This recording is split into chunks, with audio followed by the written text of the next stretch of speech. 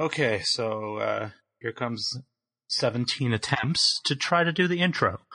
Do you want to do the intro? Wow.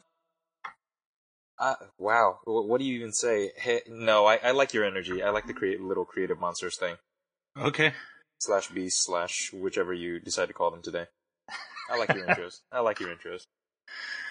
Well, hello out there, little creative beasts and monsters and little munchkins. Welcome to Random Badassery, the podcast where we study creativity and everything related to it, including random topics that pop into our heads. See, my intro was pretty good. I'm sorry. That's not a bad intro. Yeah.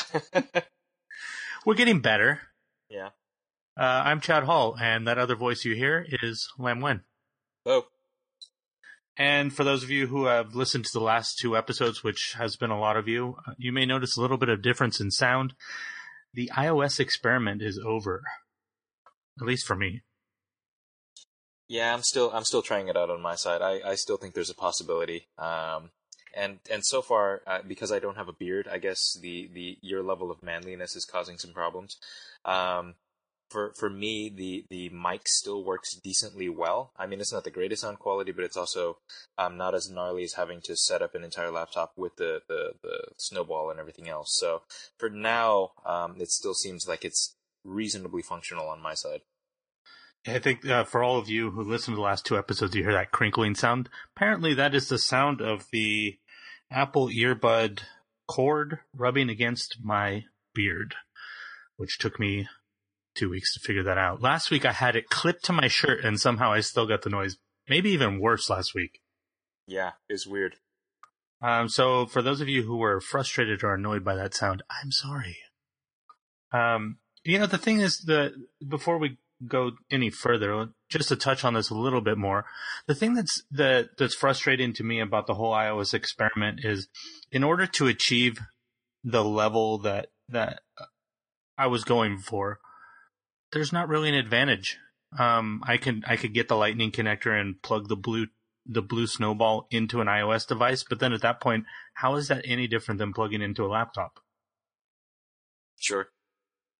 So I don't know. Maybe it's just that they don't make good enough microphones for iOS yet, or maybe it's just that I didn't feel like investing, $200 into a lavalier mic. Yeah, or the other side of that too, which is our frustrations with Bluetooth technology and how it compresses audio because it doesn't have a fast enough through rate to the devices themselves to give you high quality audio. I mean, ideally, I would love to be able to do this on a high quality Bluetooth mic or a Bluetooth headset of some kind that would allow me the freedom to, I don't know about you, but when I talk about creative stuff, I like to move around. I like to walk around and wave my hands in the air like a crazy person. So for me, the restrictiveness of having to sit in one spot and talk about this stuff actually makes the mojo feel a little strange. Yeah, I mean, you heard that sound comparison that I did, and it's just shocking. Oh yeah, ridiculous. Holding my iPhone with no headphones at all and talking into it sounded better than the Bluetooth. The Bluetooth sounded like I was inside of a robot's gut. Which that's a good description, actually. Which Bluetooth headset did you just use? The standard Apple Bluetooth headphones, or I mean, what did you end up trying? I couldn't use the Apple ones because it takes a minimum 6 weeks to get to you right now, because apparently they didn't expect to sell as many as they have. I mean, they've been out for months and they're still sold out everywhere. Yeah. I even looked there's like a map that shows you where they're being sold, where they're available in the stores. And it was like 2 places in the middle of nowhere in America. Huh. So I ended up buying a $40 pair called Senso. I mean, as far as sound goes and everything, for $40, they're great. I didn't want to drop $200 regardless, because I don't think the Bluetooth technology is there yet. So it's not worth dropping that much money. In a year or two, I think that they'll be in a better place. But I mean, regardless, I have that other pair of Motorola ones, which were like $150 when they first came out. The Sure. Sound quality wasn't different on those, and I still had recording lag. Yeah. It was like, I don't know, good, almost a whole beat. Yeah, that was difficult. I remember we tried to do an episode that way, and it was just brutal. I mean, and it's funny how I was thinking about this actually, not specifically concerning the podcast, but how humans have evolved to communicate with verbal communication, and how even just such a subtle difference, like a 1 or 2 second delay, changes that entire experience so significantly. Oh, yeah. I mean, just a viability. When you think about, when I pick up my iPhone right now, and I'm still, to this day, it's been a couple months that I've had the iPhone 7, like 4 or 5 months, whatever. And when I pick it up without the headphones and I'm just talking into it like a normal phone, a normal cell phone, I guess you'd say, I'm amazed by the speaker quality on that phone. Every time, it sounds better than the earbuds, and that amazes me. To the point where, like you said, it changes the way I interact with the phone. Before I used to, somebody would call me, I'd go grab the headphones because I want to make sure that I heard them and understood them. Now I'm like, no, the headphones, I don't want to deal with that crap. Sure. But anyways, one thing I would say that has been really great about this iOS experiment was I went through the whole thing. We learned a lot. I felt like we learned a lot. We found Ringer, which is a great way to record calling without having to have Skype and then a Skype plugin and then all the robot voice that you use to get all the time. We haven't had that. Yeah. So that's nice. But setting back up the Blue Snowball, knowing that I was going to do this episode with that, it actually inspired me to do something that I've been talking about for a long time, which is start a second podcast. And for those of you who don't know, which is, I would say, 98.9% of you, I have a new podcast. It's this podcast. First of all, before we go anywhere, I need to clarify this. Some people were freaking out a little bit. This podcast, Random Badassery, it's not going anywhere. It's not changing. If anything, it's growing. Yeah. So don't worry. My separate podcast is shorter form. It's just me. It's kind of like audio essays, but they're really short. It's like 5-10 minutes. I only have one episode so far. It's called What I Want to Talk About. Wanna as in WANNA. You can find it everywhere. I have it in Google Play, iTunes, Overcast, TuneIn, everything. You can search for that. Search for my name. Come check it out. And Lamb, did you want to say something about what you're going to do? Yeah, I'm also going to be starting a podcast as well that's entirely separate and weirdly focused. I am a golf nerd, the likes of which very few humans on the face of planet Earth will ever be. And I have, focused a good portion of my current life into the study and development of the game. So I will be starting my own podcast called No Bad Pars Cast. That's 100% credit to Chad for that. The company that I have by itself is called No Bad Pars. But Chad, of course, came up with the awesome name because he is a writer and he's amazing.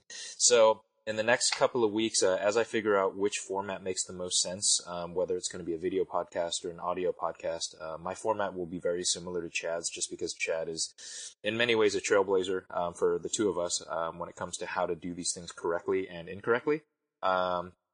So I am going to be pretty much dancing along in that wake and starting my own podcast that is focused specifically on golf. I may divert from that from time to time, just because I don't know how much golf I could actually talk about. That's a total lie, of course. I feel like I could talk about golf for the rest of my life. But I want to give myself the option to occasionally throw other things in there, like music and art and creativity, even though most of that will still live here in Random Badassery. And yeah, I'd like to tell all those people too, because I had a couple of people just randomly call me over the course of the week once you posted that announcement and said, "Hey, did you and Chad have a falling out or something?" Like, no, we're fine. This is a totally separate podcast. This is a good thing. Yeah, exactly. I mean, it's the reason why, and a lot of people don't know this, but the inner workings of your and my head and our relationship when it comes to how we deal with Random Badassery. Not only is it not going anywhere, but like you said, it's growing. We added that second episode per month, and we may end up starting to do weekly once we figure out a very clear direction for the other formats for the episodes. We want to try to keep it as diverse as possible when it comes to the format so that people continually find something useful out of every episode. You know, maybe you don't care that much about artist profiles, but you love productivity stuff, or maybe you want to hear interviews or whatever it may be. So we want to give ourselves the chance to flesh it out properly and to give the type of content that doesn't compete with itself, but also gives everyone something useful in the creative process for Random Badassery as well. Yeah, I feel like creativity is such a huge subject that you can't just approach it from one angle. So trying to get as many angles into it as we can, I think it's necessary. And these separate podcasts are not only, I mean, it's an outlet for us to, like, Lamb's not going to be able to talk about golf on here a lot, but he loves golf. I have other random things, like my show is called What I Want to Talk About, because every week it's going to be whatever I want to talk about. There's no specific subject, but it's going to be stuff that probably is not going to come up in here, or maybe in some ways, sometimes it'll be an extension of something that comes up in here that I didn't want to take up the whole podcast of me talking, and I do enough of that, where Lamb doesn't talk nearly as much as I do, just because I have long-winded things like right now. Really? You think that's actually true, though? I was listening to the podcast, and it doesn't feel like that to me. Sometimes, I don't know, maybe it's just me being sensitive. I don't know. I've listened to a couple other podcasts with two people, and I've noticed dominance of time in those ones between the partners. So I always fear being that one. I gotcha. That makes sense. But like I was saying, though, these are going to be extensions of who we are. You know, they might not be an extension of this necessarily, but I hope that you guys will go check out both of them. You know, like, I will be Lamb's first subscriber. There's no doubt about that. And it's exciting because what you're seeing right now, or you're not seeing anything, you're probably seeing your phone or your hand. What you're hearing right now is us really diving full face into podcasting. I mean, at this point, I would say with two shows, we are technically, though not getting paid yet, on the verge of becoming pro podcasters. I'm still shocked at the level of support that Random Badassery has gotten. Your comment from the other day really hit home when you released your new podcast and seeing single-digit figures. And I remember when we jumped initially to double-digit figures and then to triple-digit figures, and now we're getting close to the thousands or quadruple digits. So it's really strange to realize that we came from that, and to remember that we started there. And now, obviously perspective changes as success grows, but for even now, considering where we are, if I look back, it feels like we've gone a long way, but if I'm looking forward, it still feels like we have a long way to go on top of that too as well. So it's an interesting perspective one way or the other. And it's exciting knowing that we have places to go still, because, I mean, if we didn't, why do it? Sure. Yeah. But it's very humbling, the amount of support that we've received. And it's also, I feel very grateful for that. And I feel grateful for what we've created.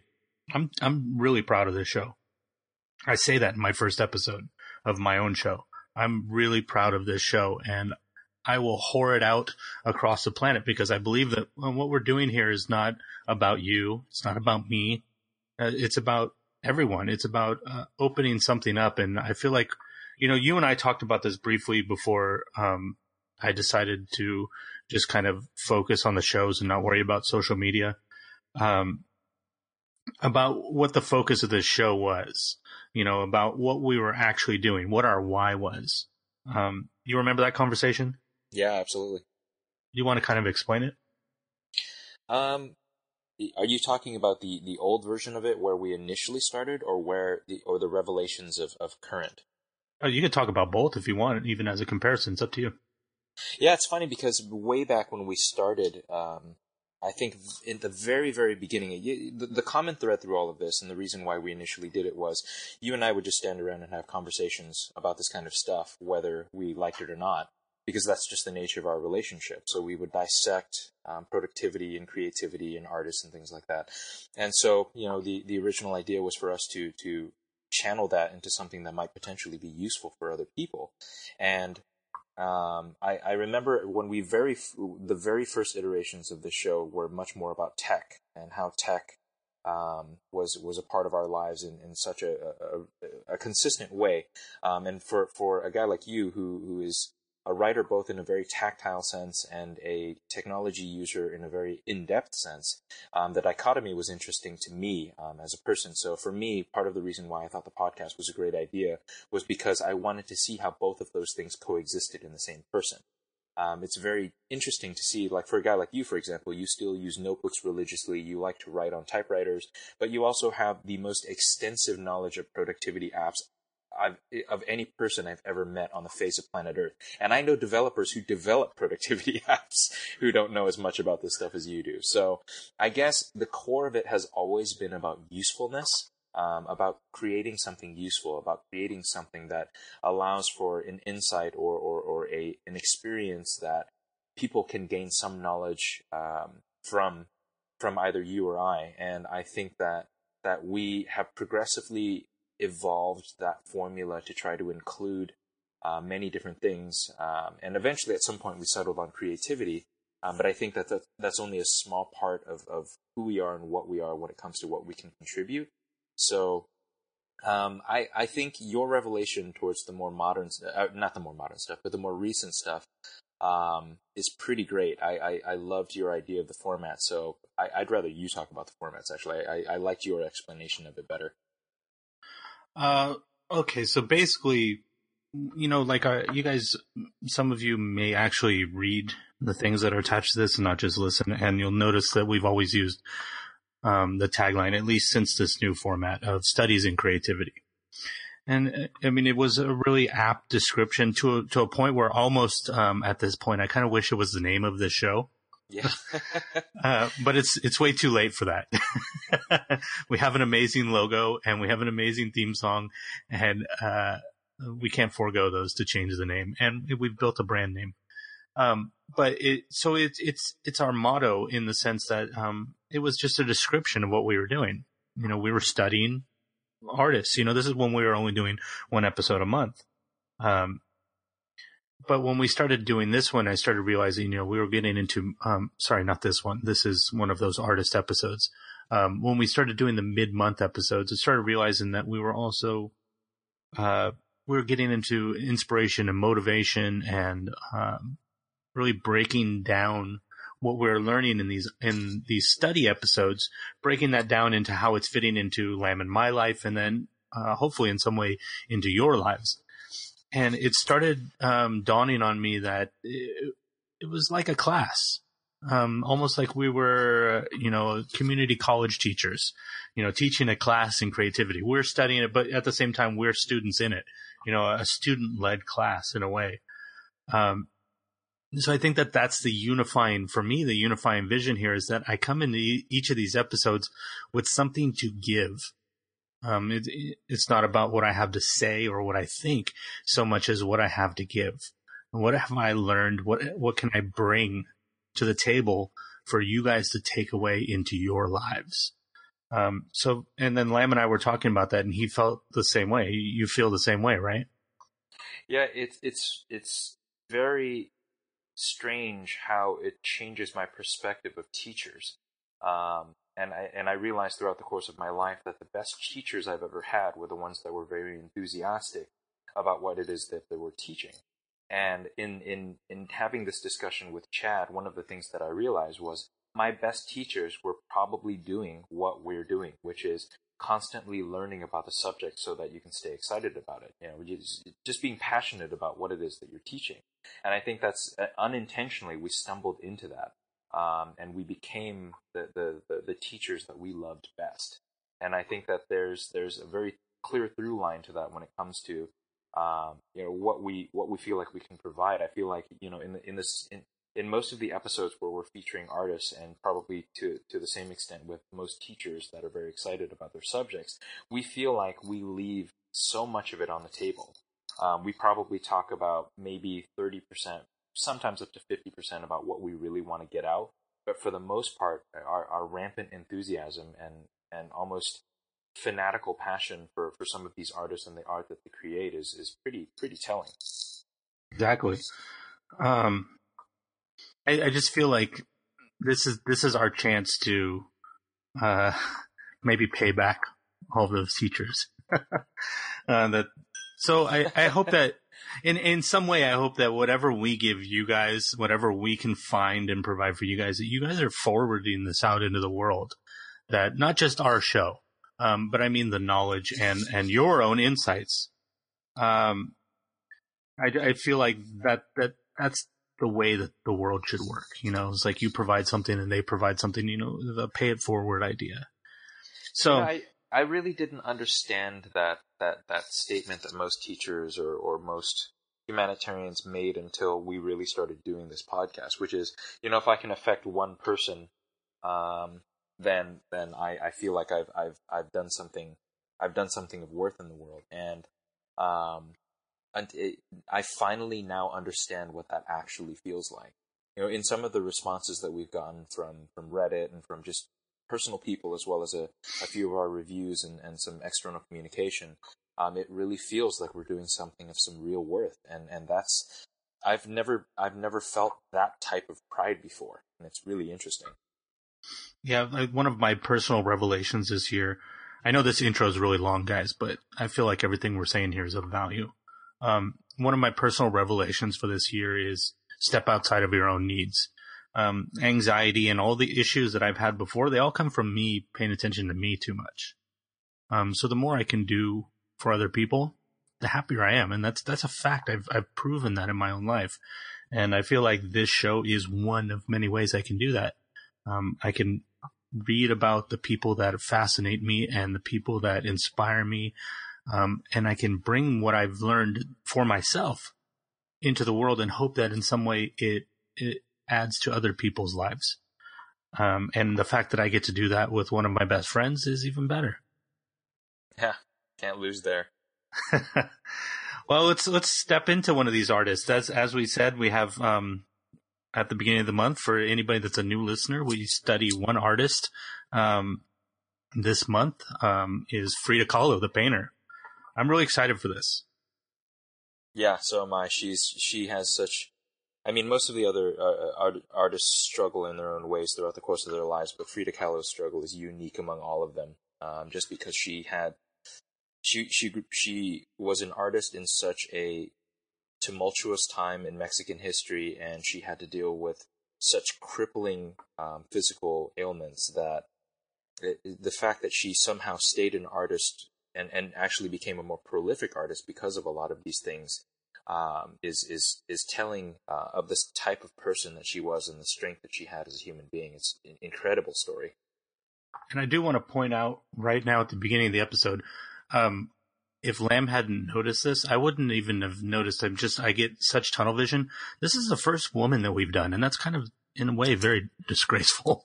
Yeah, it is. I mean, considering it's funny because we've talked about doing so many women in the past on the show, and I don't know why we've never pulled the trigger. I guess I was thinking about that actually while I was researching Frida Kahlo, and I think one of the reasons why is because I wanted to.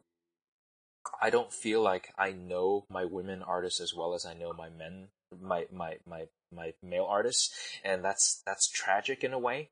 And so Frida Kahlo was the exception to the rule for me, and I feel like now I need to go back and look at all of my female heroes in the art world, like Maya Angelou. I don't know nearly well enough. Erykah Badu, India Arie. I mean, there are so many phenomenal female artists that I just don't have as much of a clear history or perspective on, and that's tragic. And I think in some way that's indicative of the generation or the society that we grew up in. Even though it wasn't horribly as sexist as previous eras, it had its own degree of sexism, which now even, if anybody has seen the documentary Anita, which is about Anita Hill, if you haven't seen it, you should watch that. She's actually an incredible woman. A very incredible woman. But looking back at watching that documentary, there's footage of men in the 90s, which to somebody my age and your age, Lamb, the 90s doesn't seem that long ago. But hearing them talk about sexual harassment and their complete ignorance of what sexual harassment was shocking. But at the same time, it made me feel really good that we've come that far in the 20-something years since then. Can you believe that was 20 years ago? Yeah, we're old. I never realized that. It's crazy to me. But hopefully, I think a lot of the reason too that we did what we did was obviously not on purpose. We weren't ignoring women on purpose. I think we just had such a queue of people, such a line of people stacked up in our heads, and every episode would spawn the next one. So naturally, if you do an episode on a man, there's a larger percentage of chance that it's going to spawn you into another episode about a man. It's just the way it is, but it wasn't purposeful. And we're going to rectify that, because I haven't said this to you, Lam, but I think the next 3 episodes should be about women. I think we could cover the next 10 and comfortably do women only. But yeah, no, at least the next few, that makes sense. And there's so many, like you said, there's so many amazing women that I would love to cover, like people like Sylvia Plath. Sylvia Plath. Why are we picking all of the ones that have horrifying stories? Actually, she would be a completely natural extension of this Frida Kahlo episode. We may need to do that. Yeah, we could almost do them in the same episode, considering the trials and tribulations that they both experienced throughout their lives. Although their struggles were very different. With Sylvia Plath, it was much more mental disorders over the course of her life, and depression and anxiety, versus Frida Kahlo, who literally just got hit by a bus. Yeah. So, I mean, the struggles, I suppose the struggles, whether they're internal or external, are just as real and just as crippling in their own ways. But Frida Kahlo's physical ailments were to a degree that were unique among the artists in the art world, both at the time as well as since. Right. I would say that one of the other similarities between the two of them also is the complexity of the relationship with the main man in their life, their husband. Oh, the complexity of the relationship between Frida Kahlo and Diego Rivera, which we will go into more in a minute, and between Sylvia Plath and Ted Hughes. Was it always this, or was it always that? And it seems like there's a lot of gray in those relationships. Sure. So anyways, let's really jump into Frida Kahlo. It's one of the plays I think that I wanted to always start with this, that all the things I've looked at, everybody starts with this. And I think it's pretty big point, is that she was born in 1907, but the Mexican Revolution started in 1910. So she would always tell people that she was born in 1910 because she wanted to be in some way synonymous with Mexico. Mm-hmm. And I think that says a lot about her, about the way that she dressed. She would dress very traditional Mexican, which was almost Spanish to me. There's a lot of, you're going to hear in this episode, a lot of interweaving between her art and her life. It's going to be actually really hard for us to focus just on her creativity, because she brought her art and herself into everything, and not in an egotistical way. In a weird sense, and here's where I feel like I think on the list of things that Frida Kahlo could have done in her life, if you were to ask her, and this is purely speculative, of course, and this is based on quotes that I've read and things that I've seen of hers, but I feel like art would have been the last thing she would have chosen, considering what she was doing before most of her injuries. She was studying to go to medical school. She was going to be a doctor. She had a very strong sense of political acumen, and she at some point expressed an interest in really pursuing a life in politics and a life in public service. And so I feel like if you were to ask her at the age of 15 versus the age of 25, I think you would have gotten very, very different answers. And I think that Frida Kahlo's story is one that very much highlights the thing that you started this episode with, which was, in the service to others, it isn't important what you do as long as you're doing something that matters. That's something that you should have tattooed on your flesh. Oh, I like that one. I'm keeping that one for something. Yeah, I like that one. By the way, we're getting a little bit of mic sound on your end. Oh, really? Weird. Yeah, like you're rubbing on something. Oh, okay. Yeah, the cord is twisted and it's brushing against me. Okay, got it. That's how sensitive these microphones are, guys. I'm not going to cut that out. You guys are going to hear the real meat of what happens in this show. That literally just tapped my skin. Didn't even rub against anything. Literally was just tapping against my skin. And if you guys noticed in the last episode that randomly Lam and I would say the word Shazam, That was our secret word to tell each other that there was a mic sound. Our safety word. That's how comic book nerdy we are. Yeah, pretty much. Even though I never read Shazam, but whatever. You know what? I didn't either. And he was probably one of the most irrelevant characters in all of DC until they included him in certain stories in order to make him relevant, like Kingdom Come and a few other things. Okay, we're off topic. Let's he weirded me out. I don't know. So one of the things, going back to the actual conversation, one of the things that is hard for me not to make a comparison between Frida Kahlo and Che Guevara. Both of them, not only because of Central American, South American, but because of both of them were going into medicine, and then their life took a completely different turn. And Sure. I don't know that we would know their names if they had just become doctors. Sure. So why don't we talk a little bit about the accident? Because I feel like that is one of the things you cannot avoid. Yeah, I mean, not only did she have not only the accident, which happened when she was 18, she also had polio when she was younger too. So she was already crippled before the accident was even a part of her life. And prior to the accident, she was one of those prodigies. You know, she was very much a unique kid, even among her class when it came to her proficiency with medicine. And then the accident that was, it's. I don't know if I would have had the strength as a person to have fought through a lot of what she did. I mean, don't get me wrong too. She also made some very weird steps when it came to the recovery from her accident. Like, she got involved with some, what people would consider like witch doctors and charlatans, and people trying. It was a quest her entire life to try to find a way to alleviate just the constant crippling pain that she was in. And for anyone who can imagine, she was literally in pain for 27 years of her life. Yeah. And this is not a minor ache or pain. First of all, polio is already crippling. Second, the accident itself caused severe damage to her spine, which was just constant nerve damage in her body. So she was constantly feeling pain for almost 30 years of her life.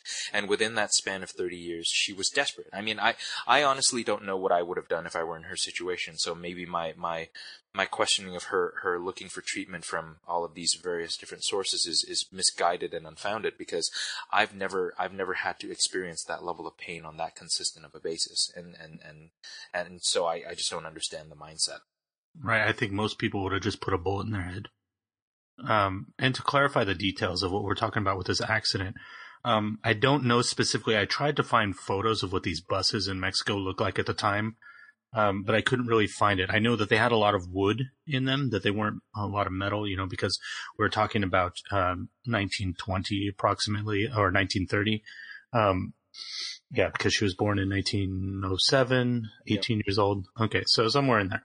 A lot of wood paneling, and apparently I don't. Lam, do you remember what hit the bus? How the bus was hit? She was on a bus. Do you know what hit the bus? I don't. Man, I read that like 2 weeks ago when we started this, but I don't remember off the top of my head. Okay, well, anyways, guys, as we've said many times before, we're not Wikipedia. Though we do use Wikipedia, and you should give them money. Just kidding. No, not kidding. Anyways, so either something hit the bus. I think what's more likely is the bus hit something. It's the details on it from what I read were never completely clear from the sources I was looking at, but I wasn't really looking into that. But the bus, it shattered. The whole bus, and then people on the bus. She was on there with, I think his name was Ernesto, her boyfriend at the time. And one of the giant pieces of wood pierced her abdomen. And I don't mean like it poked into her. I mean, it went through her body, close to her vagina, actually, just right through her lower abdomen, just went right through her. And they apparently, I don't know how much truth there is. There's a lot of legend, when it comes to Frida Kahlo, especially about this story. But, apparently in the accident, it was such a traumatic accident that her clothes were ripped off of her, or at least her shirt. I kind of think that maybe there were some perverts there. I don't know. That's my supposition. But and there was some sort of like gold dust or glitter that was on this bus. This is where I start to wonder. That had gone up into the air, and she's naked and covered in gold glitter and pierced in the abdomen. So I don't know if somebody was having some obscure like sexual fantasy about this, adding these details. But the part that's really that stuck out to me, and I think this, if you want to talk about the level of pain, this is where it started in the most excruciating way. Like you said, the polio was there, but this thing pierced into her so deeply that one of the people decided, which doesn't sound like a good idea, decided we should pull this out of her right now. And he put his foot down. He had to put his foot onto her to hold her body down so he could rip this piece of wood out of her. And it was actually a piece of metal. It was a handrail, from what I remember. Oh, really? I read it was wood. It doesn't. Maybe that would make more sense, because I was trying to figure out how this would. But anyways, he had pulled it out of her. He pulled it out of her, and she screamed so loud from the pain that they couldn't hear the sirens. I mean, we're talking about shatter. I mean, it went through the middle of her abdomen, so of course it shattered part of her spine. She was in corsets and collars and things like that for the majority of her life. So she was always bound up in some way as well. Yeah, what people don't realize is when it impaled her, it actually went through her pelvis, like literally through her pelvis, and broke the pelvic bone. And from what I remember, yeah, I think it was that she was on a school bus that smashed into a streetcar. The accident itself was pretty terrifying too. Like, I mean, quite a few people died in the accident, and most people at the scene thought that she was a goner, even at the time, because her injuries were quite extensive. It wasn't just that she got impaled through the pelvis with this giant piece of metal, but she also broke a bunch of ribs. She broke both of her legs, shattered her collarbone, had lacerations that were inches in diameter, and just bleeding profusely. So, I mean, she looked like she'd been mauled by a tiger and then run over by a car, essentially. So it's you're right. She had to wear corsets her entire life, and even from the accident itself, I think it was 3 or 4 vertebrae that were I don't even know the medical term, but they were displaced, I believe. Mm-hmm. And so her entire life, to do anything that a normal person would attempt to do, caused her excruciating pain. And to clarify too, excuse me, these corsets that we're talking about, these were not soft fabric corsets. These things were made out of plaster. Yeah. Sometimes metal later in life. Just super rigid. Yeah. Yeah.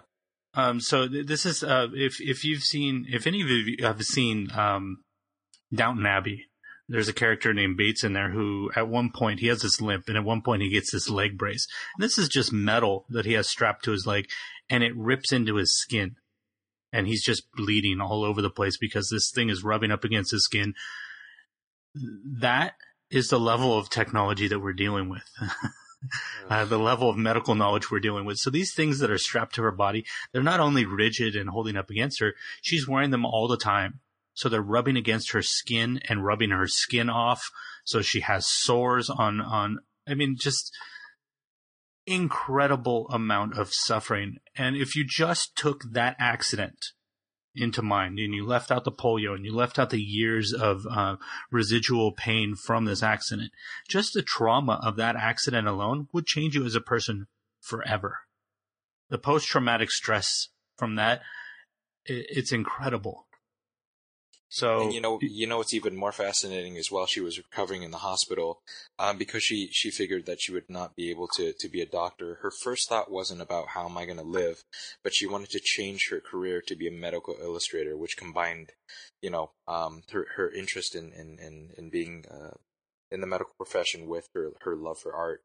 Oh man, it's tough because this is probably the first episode where I'm kind of slightly teary thinking about this stuff.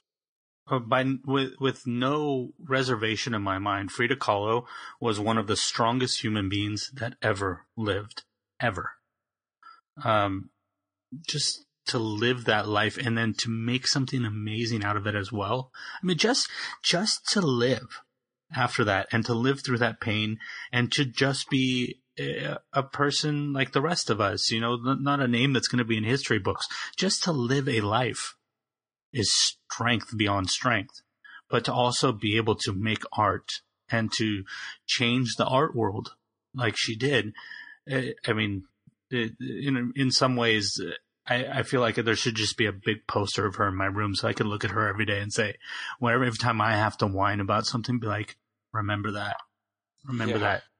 She's a totem. Like I was complaining to you earlier this morning about how I was waiting 2.5 hours for a washing machine that was coming late, and then I think, well, at least I don't have 3 fractured vertebrae. Oh. And another thing too, she was the only thing that they could give her was bed rest. Yeah. So she was chained to a bed, essentially. Not chained, but she's not able to get out of this bed. And that's where she started making art. They brought in this like easel-like contraption that hovered above her head because she couldn't really sit up.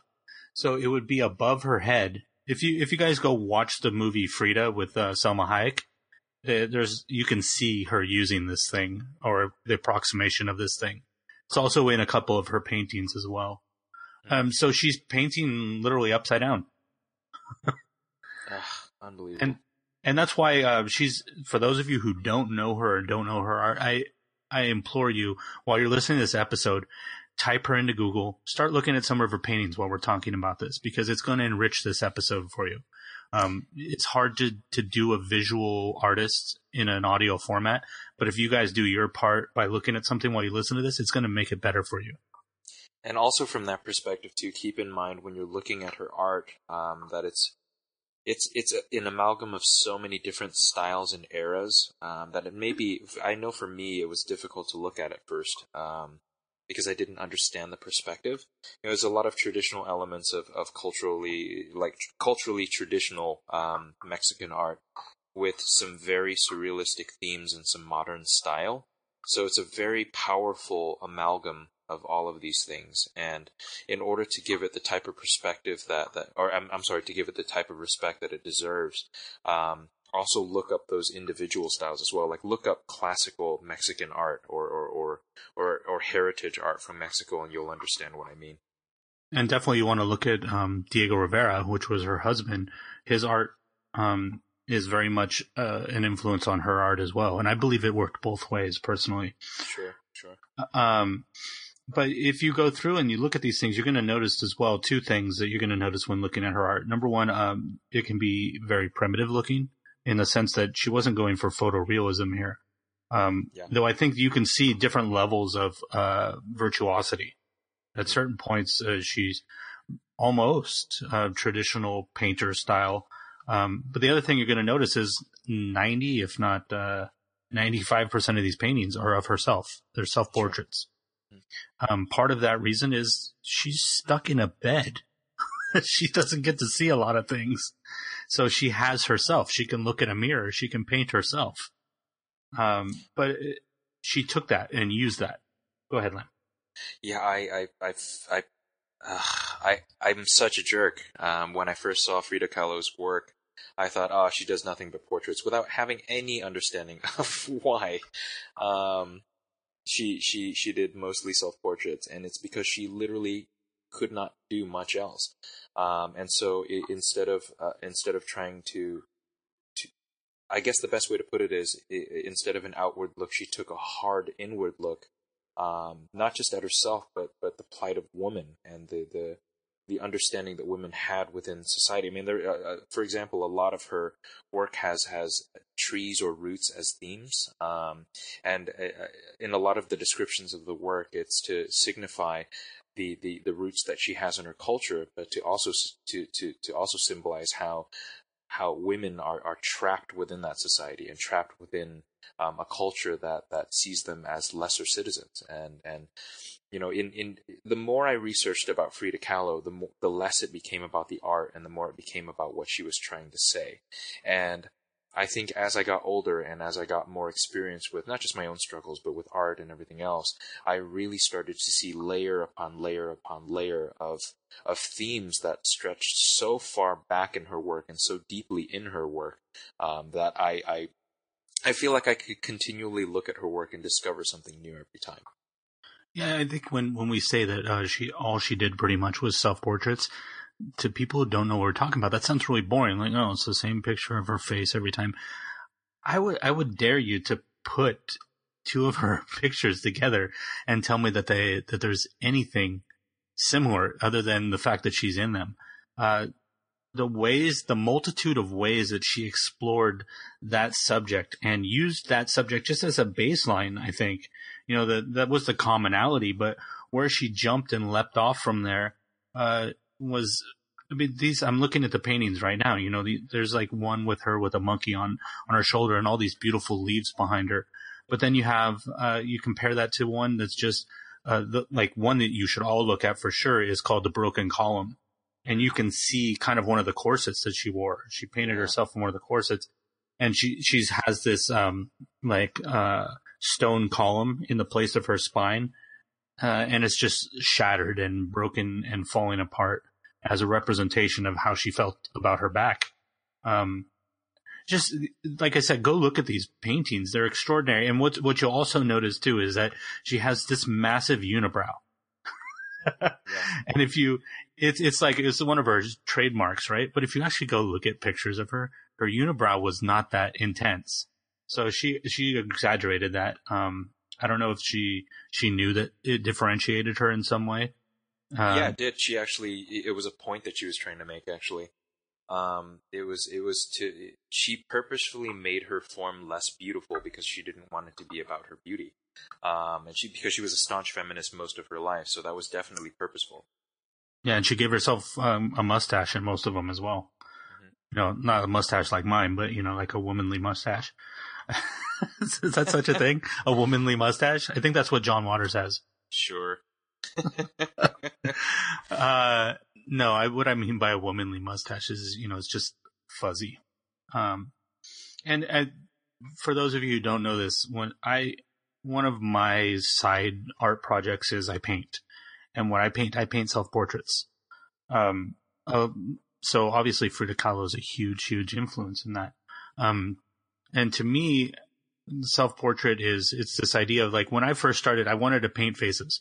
But I didn't really want to insult anybody by painting them because I didn't think I had the skill. So who better to insult than yourself? But then when I really got into it, and I think this is going back to what you were saying, is when you start painting yourself, like Van Gogh did the same thing. A lot of the, quote unquote master artists, what she was doing harkens back to before that, back to the Renaissance and things like that. Self-portraits were a standard, form of art for painters. And, what she really did that I don't know that a lot of them, other than maybe Van Gogh, did was use that as a way to dig into the internal, exactly like you said, to really understand the complexities of what is inside of you by exploring what is outside of you. And I think that's, if we're going to pull one lesson out of this right now, is we spend a lot of time looking at, like with the Neil Gaiman episode, people always ask Neil Gaiman, where do you get your ideas from? Where do you get your ideas from? We're always looking outward. We're always looking outward for ideas, looking at the world, when maybe all you need is inside of you. All you need to do is explore those. And the great artists do both in some way, right? They write a story maybe about a character, but that character is an exploration of things that are inside of themselves. Well, I think a big part of that for Frida, and actually to all of the artists that we've featured on the show, that is really telling, is that there's always a very unflinching view of truth. And I think Sylvia Plath, if we eventually do Sylvia Plath, which I'm sure we will, is a good example of that as well. With Frida, she confronted things in her own life with a level of brutality and earnestness that I'm not sure most of us could. We in a lot of ways as people, we create these simple, happy, delusional parts of, views of our worlds in order to make them more palpable. And I think that artists like Frida Kahlo, whether it was by circumstance or by choice, she had to take a more honest view, a more glaringly difficult view. Like, for example, she she had miscarriages throughout her life, and so she felt this womanly guilt about not being able to bear children, and you can see how she explores that in some of her pieces in such an honest and brutal way. I feel like there's if you look at guys like Lynch or even Neil Gaiman, whoever they may be, there's a confrontation of truth at the intersection of fantasy, of fantasy and reality that is really, really powerful if you can use one to explain the other. And I think no other artist that we've covered has a clearer sense of that combining of those two things than Frida Kahlo. There's so much painful, brutal, and almost gut-wrenching truth to her work. And the more you understand her story, like it's almost worth doing in a very different way than we've done with a lot of our other artists. You should read her biography and then look at the art that corresponds with the time of each of those particular moments in her history. It's really telling, and it's very, very fascinating. There was also, I don't remember what I was listening to. I think it was one of the podcasts that I was listening to where they talked about this. There was an art exhibit that was traveling around. It was her clothes. It was her wardrobe, the clothes that she wore. And they were talking about how looking at what it was a book. It wasn't a traveling art show. It was a book that somebody had found. I'm sorry. And it showed what clothes she was wearing at what era. And just seeing that, you could like dig into what was going on in her life in a way, because her clothes were a representation of that too. Because not only were her paintings and artwork to her, but her whole persona, the way that she put herself out into the world, she took that pain and made herself into a masterpiece. It's just an extraordinary story. So Lamb is absolutely right. I mean, like we said at the beginning of this episode, you cannot divide her from her life, her art from her life. And there's tons of symbolism in there that, like Lamb said, you're looking at these paintings. There's so many things that you're not going to understand because, number one, we're not Mexicans in 1930, 1940. So there's certain knowledge that those people at that time had that some of these things were very obvious, like the painting of her as the deer with all of the arrows going into her. A lot of people don't know that relates to Saint Stephen because it's not part of our culture so much anymore. For some people, perhaps. Sure. So there's a lot to learn in looking at things in her life, looking at the things that she was looking at, things that she was reading, but also a hard thing that in some ways it bothers me because she's such a strong woman that it's hard for people to do an episode of her without talking about Diego Rivera. Almost like they have to go together. But I feel like because her life is such a part of this, it's not because you have to bring a man into it. It's not that thing. It's because her life is inextricably tied to it. And some of these paintings are expressions of the complexity of that relationship. Like the one of the two Fridas, the one that Diego loves and the one that doesn't. And they're the arteries from her heart stitching across and connecting. It's very vivid imagery. Mm-hmm. Yeah, and Diego, the other thing that we haven't quite touched upon is the time in which they were a part of Mexican culture. It almost felt like you couldn't be an artist in Mexico at that time without also being deeply involved in politics, and that's actually how her and Diego met. Is through their political affiliations, and they were both communists. And I don't know how people will be. Obviously, this is not a political show, but leave your reservations at the door about political views. That's Diego Rivera for most of his life was what was more popular in Mexico at the time, which was a muralist. Most of the great artists in Mexico at the time were muralists, and in a lot of ways, because of Frida's injuries, she was the opposite of that. She created art that was on a much smaller scale, but with much more. At least to me, there's a stronger sense of focus to her art. Like the two Fridas, for example, is such an amazing piece in how clearly it illustrates her feeling about a particular thing, and how focused that idea is, versus something like, if you look at any of Diego Rivera's work, and I suggest that you do, because he, in a lot of ways, he was a remarkable artist, and he was a very important man in the political movement at the time. But his work is much more sweeping. His themes are much broader. Frida's themes are pinpoint, laser accurate to how she felt about a particular thing at any particular time. So I mean, that's definitely a very strong difference. Right. I feel like that's maybe part of the pairing here too. Is he's very macro. He's large, and she's very micro. Well, actually, that's the wrong terminology, but he's big picture. She's small picture. He's telescope, and she is microscope.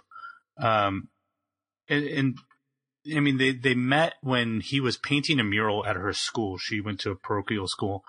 He's painting this mural. And for those of you who don't know, Diego Rivera was a fat dude. He was not like some slim, sexy dude. He kind of looked like Humpty Dumpty a little bit. He had his belt pulled up in the middle of his gut. He's very comical in some ways, but he got a lot of ladies. But she was just a young girl, and she used to go in and steal his lunch and tease him while he's painting this mural at her school. And then they met again later in life, which is where they kind of got together. He was, I think, 20 years older than her. Yeah, something like that. Significantly older. And I mean, he was a famous artist at the time. She's just this girl in school. She's not on a life path at the time. But what's also important to say about the political part too is you have to understand Mexico at the time. The Mexican Revolution was going on when she was born. So we're talking about a society where the majority of the people were crushed by the upper crust. It was a very aristocratic society because you had the people who were of Spanish descent who had money that were oppressing the people who had native blood or mixed native blood, and which was the majority of the population. And you had actually to some degree, much like Mexico is still to this day, you had 90% of the land owned by 10% of the people, if not less. So communism was a huge thing there because you had people that whose needs were not being met. So the idea of communism was something that at the time people were latched onto if they weren't part of that upper crust. And the fact that Diego Rivera was a famous artist and latching onto that was a big deal because he was a public figure. So for him to latch onto communism, it was a huge deal because he could have just been like everybody else and said, give me mine. And when Frida became famous as well, more so near the end of her life, it took her a lot longer, just because people didn't understand. And you're talking about a sexist society as well. But I think this is my personal opinion. I want to see what your spin on this is, Lam. A lot of people dig into their relationship a lot, as when you really look at what they're saying, what they're doing is expressing their own feelings about relationships, because the complexity of their relationship, I think, is something that we'll never understand. Diego had many, many affairs. Frida had affairs too. She had an affair with Leon Trotsky, supposedly had an affair with his wife as well. So some people will interpret their relationship as Diego is a classic abuser. And then other people will interpret it as, well, Frida was crazy. Her dad even called her a demon. The truth is, it was a mixture of all of that stuff. Their relationship was complex. It wasn't perfect, but they did love each other and inspire each other. Like people think that I was listening to something that was actually somebody talking about it, and they were very wrong. They said that, Diego belittled Frida's art. And that's actually not true. If you're going to say one good thing about Diego Rivera that's undeniable, is that he always promoted Frida to create. He was the first person that saw artistic talent in her. When she brought her drawings or paintings to him, she brought him to the Blue House to show her some of the stuff he'd been working. He was the first one to say, this woman has talent.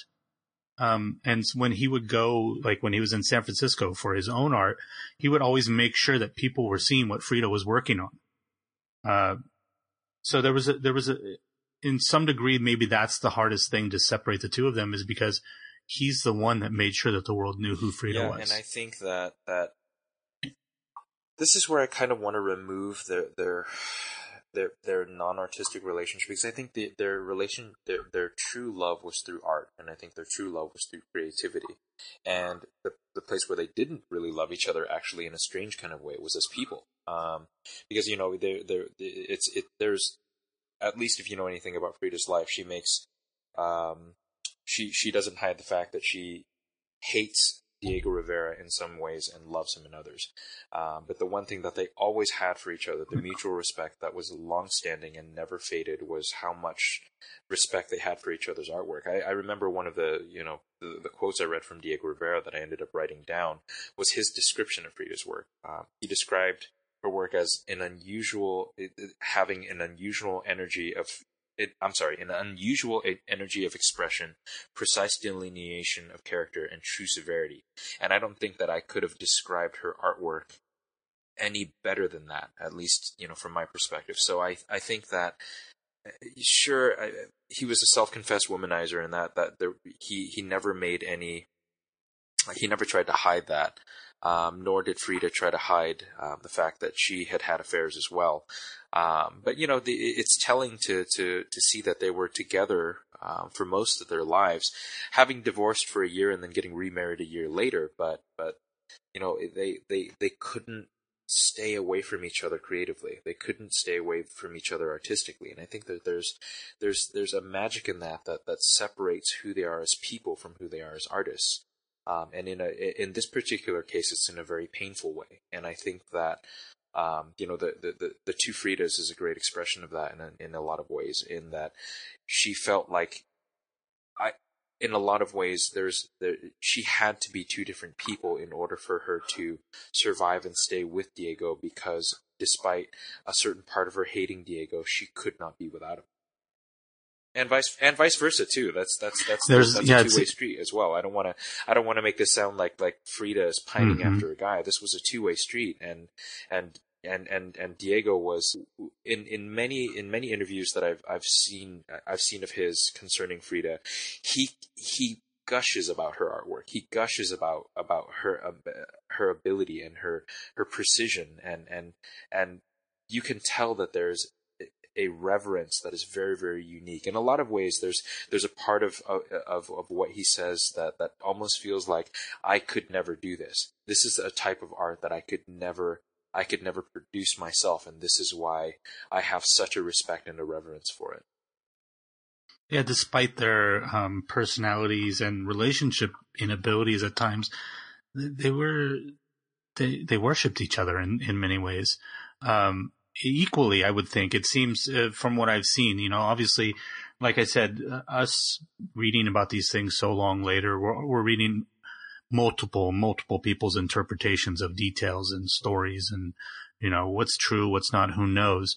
But one thing that's clear is that they kept falling apart and then coming back together. So they were always driven to be back together. So in a way, you could say, if you want to use the word soulmates, they were soulmates in the sense that they felt that they needed each other to complete their lives. And what really drove that home for me, there was a documentary that I watched, and there was somebody who was there at the funeral. I think he was one of Frida's art students, and said that when you went to the funeral and Diego was there, you saw Diego in the matter of an hour go from being a man into becoming an old man.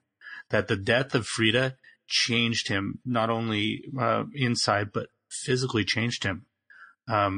He only lived, I think it was 3 years after her. And one of the things that he was quoted with saying was, I never understood the strength of Frida's love until she was gone.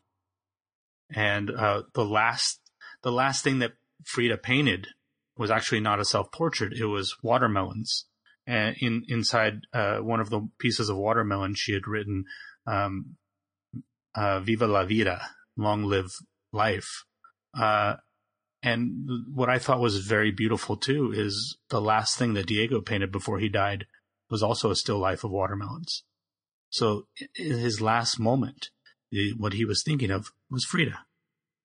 That and the fact that both of them connected beyond death in art. It goes back to your point that they were inextricably linked in art. even though that they didn't paint anything, the same subjects or anything. And I feel like that internal dive that Frida did, what Diego saw in Frida, is the reason that we know who Frida is, and most people don't know who Diego Rivera is anymore. His art is not as important. Diego's artwork was much more important at the time. I mean, I think, a lot of this applies to Too Strangely when it comes to our previous subjects. That I think the meaning of such pieces have much more clarity when they're seen in the time in which they were meant to be seen, versus Frida's work, which is themes that are just on running for women, cultural identity, the themes that her artwork took on were much more universal and much more timeless. And so I think that I think that to say that in the long run, Frida's work is seemingly more important is not quite as fair, because Diego definitely painted for his era and for his political beliefs within that era. Right. He was a man of his time, a man of the time, and she's an artist for all ages. And I don't mean age as in 15 or 20. I mean ages as in eras of time.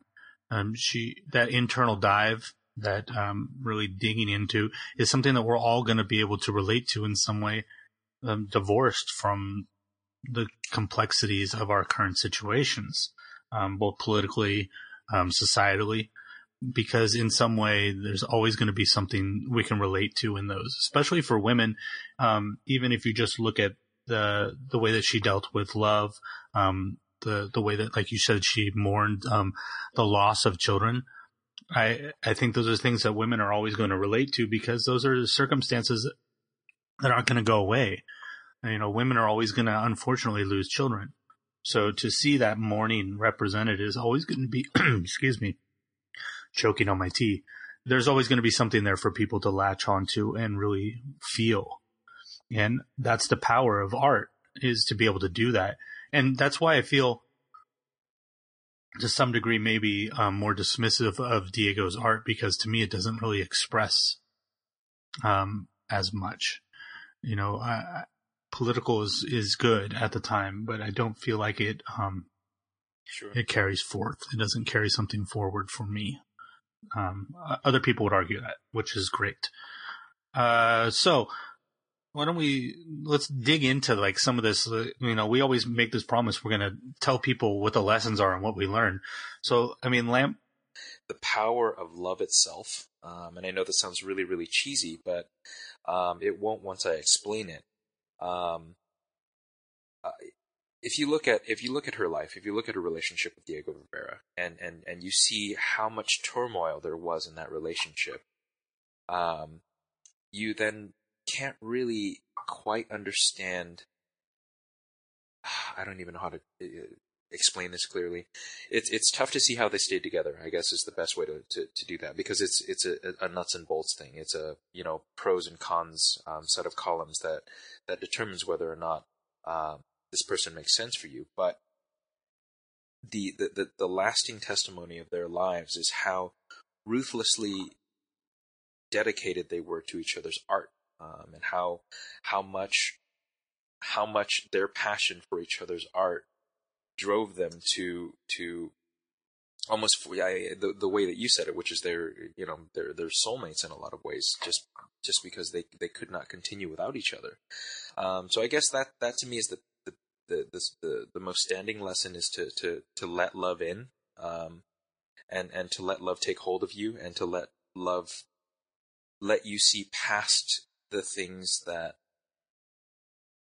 I feel like I'm condoning bad relationships by saying all of this, but I'm not really saying that. What I'm saying is you have to, when you feel it, you have to give it the chance that it deserves, because you never know if it could be something that is that special, something that is so immensely powerful that you'll never feel anything like it again for the rest of your life. So I guess that's one, to be brave enough to let love in. Number two is, nothing in the world is bad enough for you to not create. to not work on something, to not do better, to not continually get better. If Frida Kahlo can do it, if for any of you out there, I hope that you research her story after this podcast. Once you see what she had to go through to become the artist that she became, you'll realize how pointless it is and how frivolous it is to be hung up on the hilarious and horrible daily things that we deal with on a daily basis. You know, your extra whipped cream on your Frappuccino seems so pointless after you realize that this woman is painting in bed in a plastic corset staring up at a mirror with 3 shattered vertebrae and a shattered pelvis after a miscarriage, and she's got a paintbrush in her hands. I challenge any of you to be in that situation and to have the compulsion to do that. That is unbelievable to me. This idea of if Frida Kahlo can do it, so can you. To me, that's a huge motivator. But I know for a lot of people, in some ways, when you hear stories like this, in some ways it puts people off. Like, well, she had the strength that I don't have, or you know, so what? So she does it. She did it. Her situation was different than mine. You know, people can use that. Keep choking. Can use that as a motivation to push themselves away from something. And I think that what's really important about that we don't dig into when we say these things, because I think for me, I automatically assume that people understand this, and some people don't, is that Frida Kahlo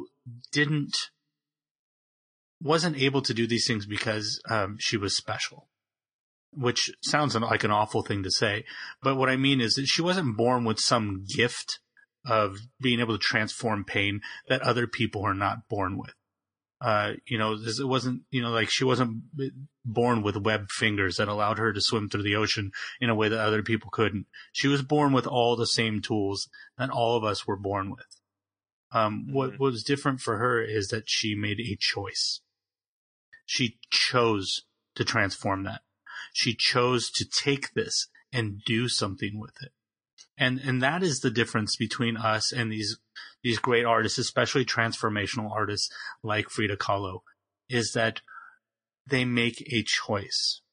And every day that we don't do the things that we want to do, every day that we don't live to be the person that we want to be and create the things we want to be, or we avoid it, we're making a choice. We're choosing not to do that.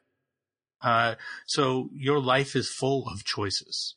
You have the ability to choose to be who you want to be. Your past, your pain, all of that. That is a choice to carry on with you. It is a choice to interpret. It is your choice to feel those things. And I know that people going through trauma, obviously they're not in a place where they can do that as easily as other people because they're caught up in it. But I assure you that it is a mindset in the sense that we only experience the past through memory. If your memories were wiped out, your trauma would be wiped out. That's how linked things like that are. And we only experience the future through imagination because it's not here yet. So the only thing that we can truly experience, the only thing that we can truly be in is now and the present. So when you look at a life like Frida Kahlo, she could have laid in that bed and focused on that pain. She could have really just like lived in that pain. And if she lived in that pain, she would have become that pain. But that's not what she chose to do. Which is, it's not about fear at all. It's not about strength. And I think that's what a lot of people mistake when it comes to these things. Like if you look at Nick Cave dealing with the death of his son, for example, you know, most of these things are not about strength. It's about compulsion that is built because of action.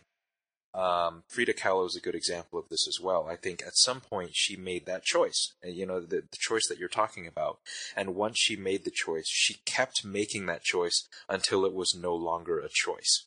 And I think that is the thing that people need to understand. Like, I mean, it's for me, it's the same reason why I compulsively take pictures or I compulsively work on my golf game, is that I kept doing it until there was no choice. It wasn't a choice anymore. I wake up and I think about doing it. I wake up and I think about what I can do next to become better at it. And I think that there's no strength involved there. You know, I have a full-time job, I have a horrible commute, I have health problems that I'm dealing with, but none of those things even matter to me in those moments in which I'm doing those things. You know, in the moments in which I'm being present and I'm working on my photography, or I'm working on my writing, or I'm working on my golf game, nothing else matters. The world melts away, and the only thing that matters is the thing that I'm doing. And I think for a lot of people, you know, I have conversations with my roommates about this. Alex, for example, she struggles with trying to find the one thing that's gonna be the thing that she's passionate about. She envies my dedication to these things that I really, really love.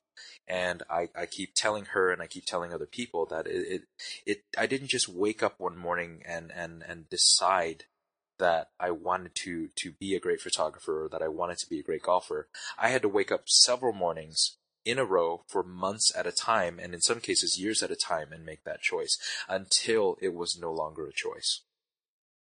Right. There's a great book by a man named Charles Duhigg called The Power of Habit. And he talks about, willpower is something that we have limited supply of. It runs out. Which is why things like In-N-Out Burger are successful. People don't know this. Why is In-N-Out Burger successful? Oh, yeah. It's limited choices, and people feel freed by that limited choice because we're forced to make so many choices in our life daily, especially now with cell phones in our hands. You know, do I open this app? Do I open that? I hate to tell you, you're using willpower every time you choose to do those things.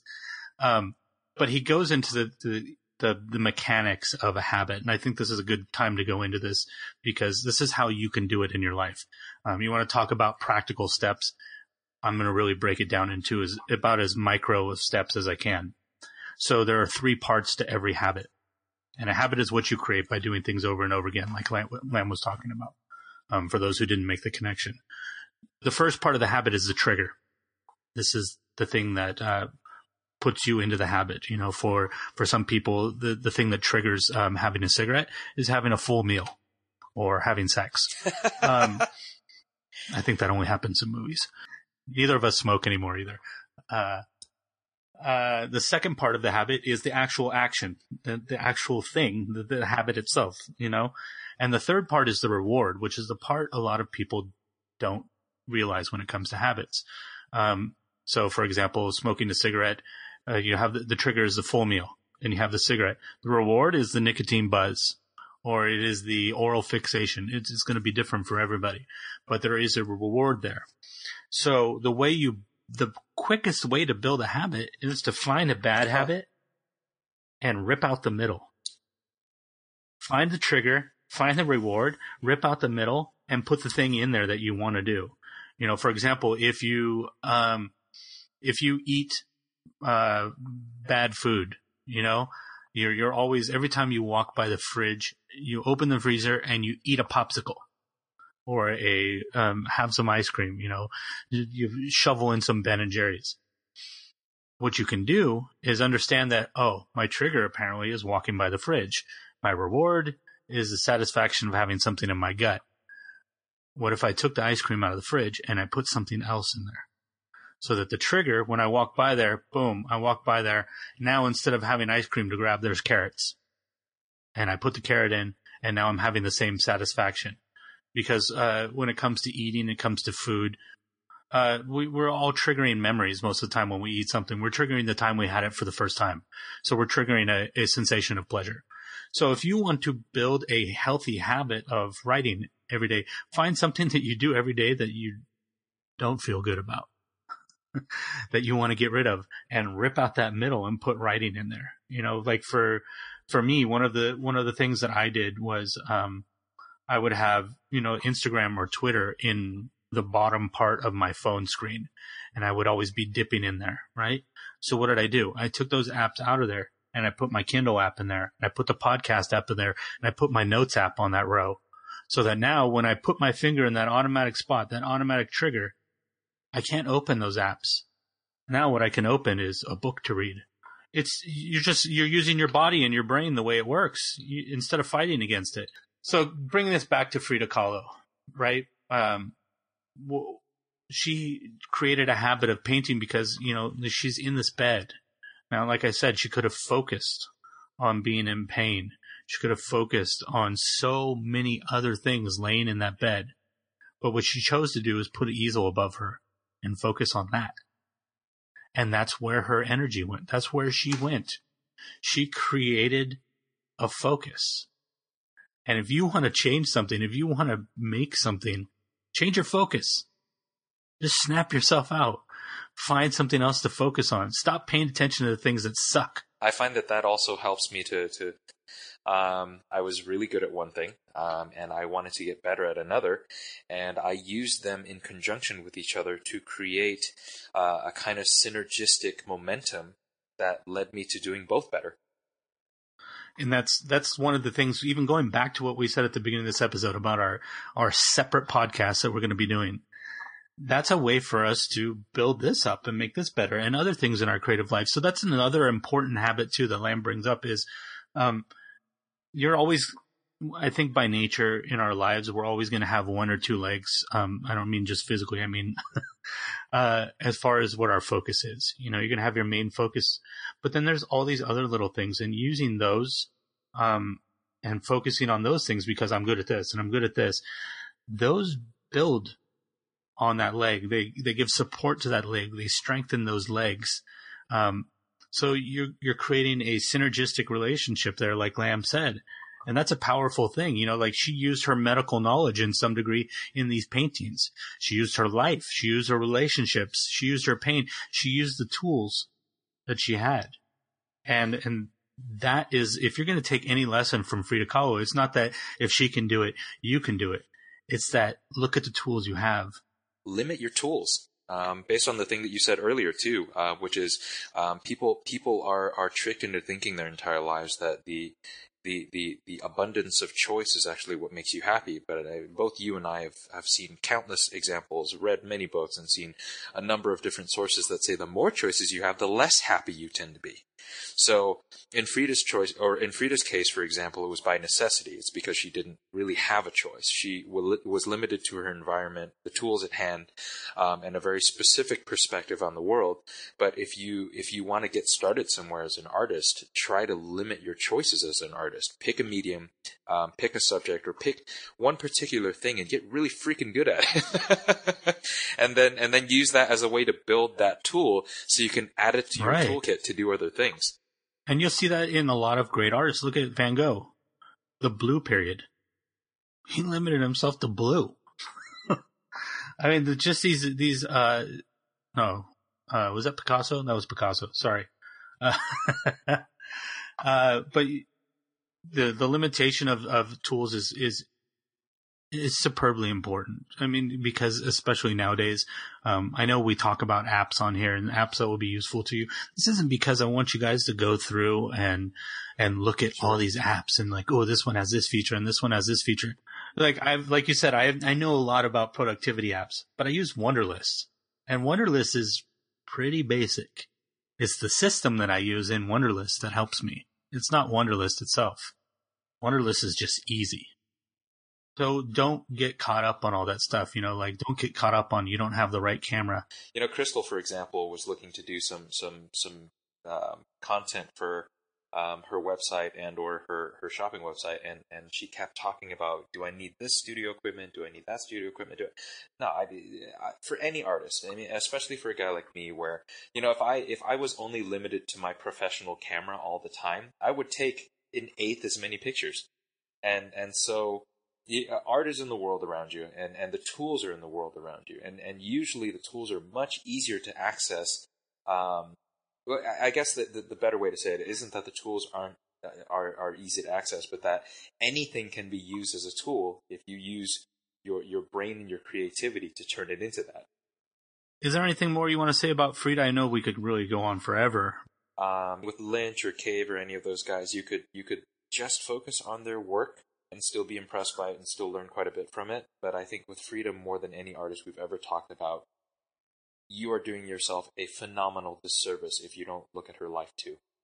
Go check out more female artists. Thank you guys for, I wouldn't say tuning in, but thank you guys for downloading and hitting the play button. Thank you for all of you who have rated us and reviewed us on iTunes. We appreciate it. If more of you want to do it, we will appreciate you just as much, if not more. Anybody listening to us on Overcast, hit that little star button. Give us a recommend.